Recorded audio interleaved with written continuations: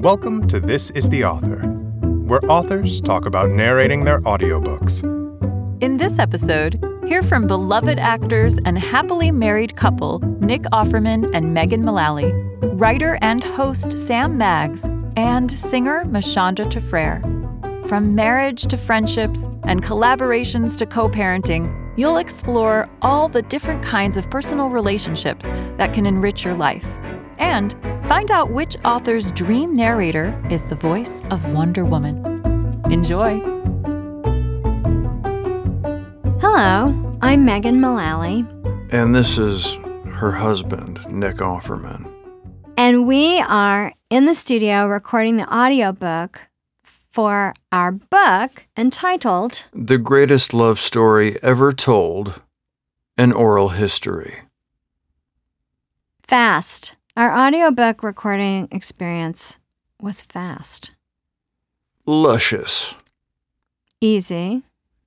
Our audiobook recording experience was palatable. Our audiobook recording experience was extremely pleasant. Yeah. Recording the audiobook was interesting because we kind of already recorded the audiobook because the book is a series of recordings that Nick and I made on various topics. So it's sort of like the conversation within the conversation within the conversation, in a way. Yeah, I mean, listening to you record, especially your solo pieces, made me think of the listener and that it's going to be very enjoyable for them because you have such a bright personality.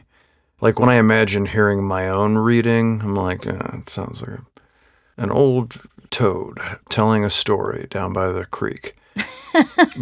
But, you know, when I was reading it, it sounded different than it did in my head because you have such a bright and sharp personality. And so that's what occurred to me. I kept imagining the reader enjoying your delivery. Well, thank you. And I felt the same about your performance, but also I think that what's really interesting about the book is that the book is comprised primarily of spontaneous conversations that Nick and I have with each other on a variety of topics, and it's just us. So if you want to get an idea of what our relationship is really like and what the dynamic is like between us, then I don't know what better way there would be unless you move into our house with us, which unfortunately we're not taking any guests. At the moment, but keep an eye on Craigslist. Right. Humility. Were there any words that we had trouble pronouncing? I don't know. I don't think so. You were an English history major for a time, is that right? English. Well, traditionally, we both love vocabulary and we both are students of reading and writing. And so we often enjoy $5 words. And over the years, some words that I often have decided how to pronounce on my own, just through reading, because I never heard them pronounced. You then will correct me in the pronunciation, which I appreciate. And during this reading, you corrected my pronunciation of prosthetic. Oh, because it's prosthetic. But I'm glad that you said that you appreciate me correcting you, because I think that that's a very irritating quality when people say, actually it's pronounced blah, blah. But like I did it the first time years ago, and you were like, thanks. I always wondered about that. And I was like, oh, I guess it's okay to. I do think that it's different between spouses. If you do it in a household or in a family setting, that's one thing. But in a social or public setting, when you correct someone's pronunciation, that can be a little more irksome. We spend a lot of time correcting the pronunciation of contestants on The Bachelor and The Bachelorette. They can't hear us, but we are correcting them, and they should know that. Our favorite activity to do together while listening to audiobooks is jigsaw puzzles. We love audiobooks, and so we go hiking. just outside of Bakersfield, where our property is. We love to listen to books on headphones when we're out hiking, or we both listen to them in our car, separately or together. And sometimes it gets sticky, like if we take a 8-hour trip with a 9-hour book and we get home, then we have to each make sure we have the book so we can get through the last hour before we go crazy. I can safely say that I've listened to an outrageous number of audiobooks. I also read hard copy books, but I have listened to a pretty stupid number of audiobooks. The key is, it has to be a great book, but it has to be a great narrator. Yeah. Because if it's a bad narrator, it doesn't matter how good the book is. Having said that, and just narrated an audiobook, I'm feeling a little insecure. Sure. But I'm just being honest. What can I say? I feel relatively confident that our rendering of our book will be found palatable. Yeah, let's right now talk about what a great job we just did. Let's talk at length about how great we are and how we nailed it. And nobody's going to say, I didn't really like it. Yeah, nobody's going to say that. Yeah, and nobody's going to say, her voice is irritating, though. Nobody's going to say that. Right. Nobody is. Nobody's going to say, he talks slow. Nobody's going to say that. Someone just heard you make that comment, and they said, cool, cool, cool. Very cool, very cool. The first time I listened to an audiobook was a long time ago. It was on cassette. Yeah. And I found it hard to concentrate at that time. Then over the years, I think audiobooks got better because they got better narrators. The Bonfire of the Vanities, Tom Wolfe, that was so good that it changed my whole audiobook outlook. And I started thinking, oh man, well, if it's like this, then I'm in. Yeah. And we love to take road trips. And so pretty early on, we started listening to books on our road trips. And we even kind of would plan out destinations based on the duration of the books, or we'd plan our route. Like, let's take this 2-hour loop because we have an 11-hour book when driving to Bakersfield, which is where we live. The flats of Bakersfield. So beautiful there. You guys are missing out. If I was going to recommend one audiobook, it would be from one of our favorite writers who is so good at reading his own stuff, George Saunders. And I think a great jumping off point or gateway story is a story called Fox 8. I agree. The number 8. He's so good. So good. It's really short, too. Yeah, it's like a little, 40 minutes. Yeah. And then you'll be hooked, and then you'll listen to all the rest of his books. Yeah, that's really good. David Sedaris is so great at narrating his own material also.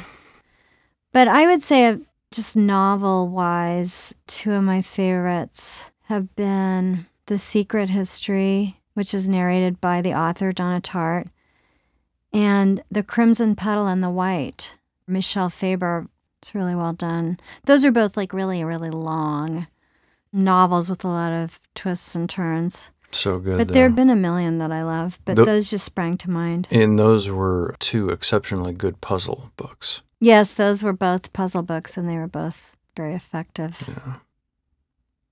I do feel that possibly Nick and me are going to be awarded the Nobel Prize for neuroscience because we've made this discovery that when you're doing a jigsaw puzzle, you can focus on the jigsaw puzzle better if you're listening to an audiobook at the same time. And conversely, you can focus on an audiobook more closely if you're doing a jigsaw puzzle. I guess they use two slightly different parts of the brain that are complementary, but I'm waiting for my Nobel I've built Prize. A mantle spot for it. Hi, this is Sam Maggs. I wrote my book because I think it's incredibly important, especially in this time, that we encourage girls to team up and cooperate with each other instead of feeling like they have to compete against each other. I feel like so often in our society, girls are socialized to think that there can be only one of them in any given field and that we all have to compete with each other for a limited number of jobs. But the truth of the matter is that women are stronger when we support each other than we are apart, and we have to fight back against that sort of entrenched patriarchal urge to compete with each other in order to support each other and lift each other up, because the more women rely on each other and support each other, the stronger we are. And I think that scares the patriarchy, and anything that scares the patriarchy is A-okay by me. I realized I had trouble pronouncing pretty much any non-English word in the entire book.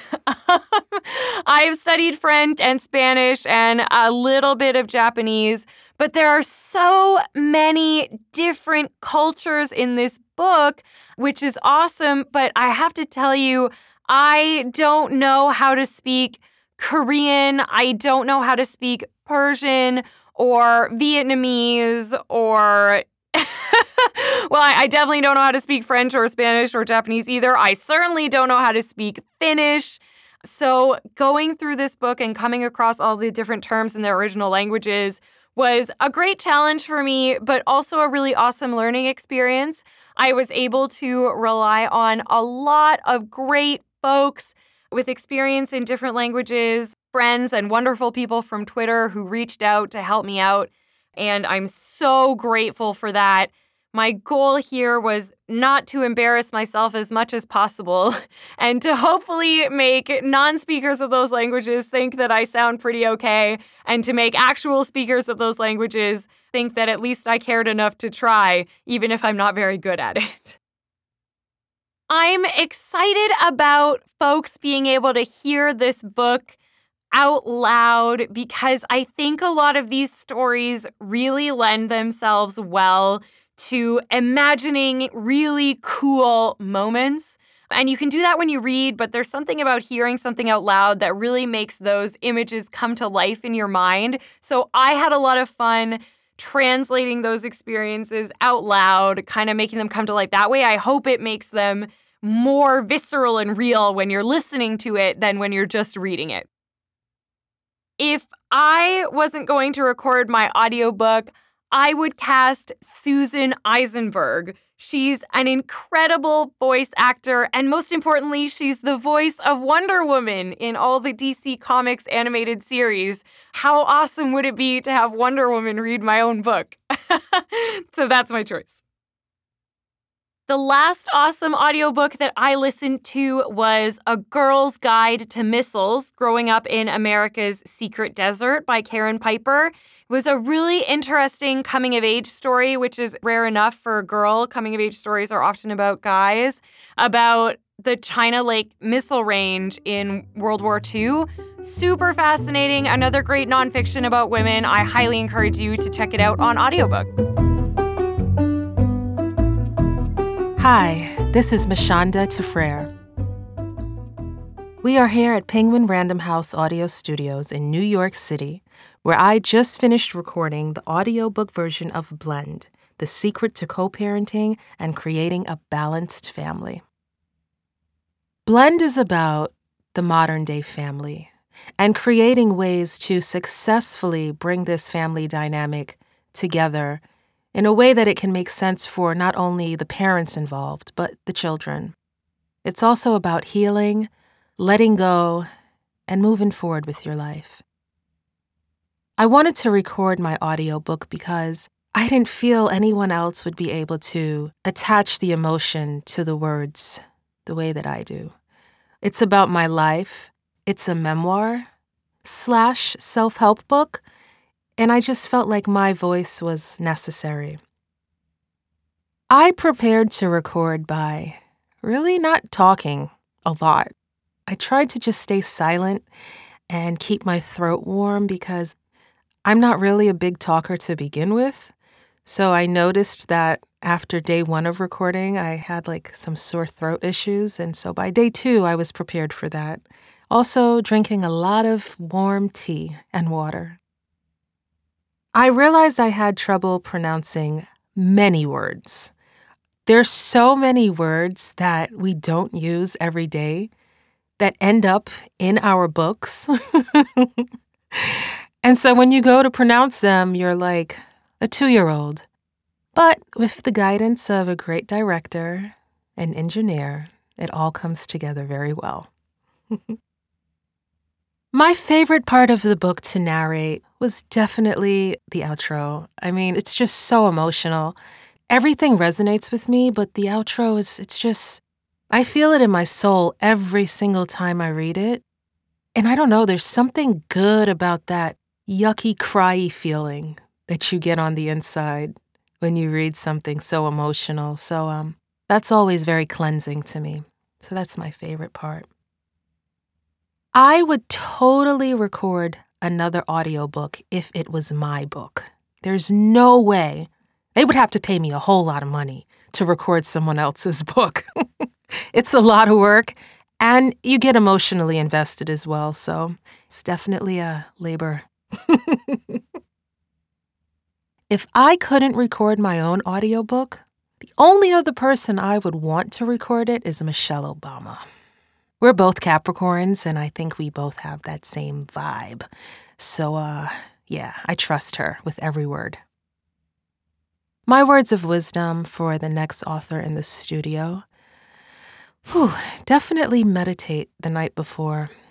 Ask God, or whatever you're believing, ask the universe to speak through you and to open you up to be vulnerable and to allow you to share this legacy, because that's what it is. This audio lives on forever. So just ask for that guidance to get through it.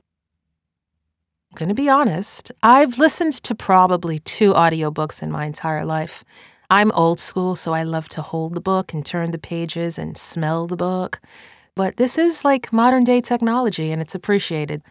And I do feel like some people have such great voices that you want to hear them speak their words. Maybe I'll listen to more audiobooks moving forward. After this experience, I have a new appreciation for it. I feel like for my whole life, I've always been a reader and a writer. So reading out loud and telling stories is something that I naturally love to do. I've read to my son, and my grandmother always made me read to her. So this felt pretty natural. It's also very entertaining, and I think I entertained my listeners out there very well, so it was fun. This is the Author is a production of Penguin Random House Audio. Thank you for listening.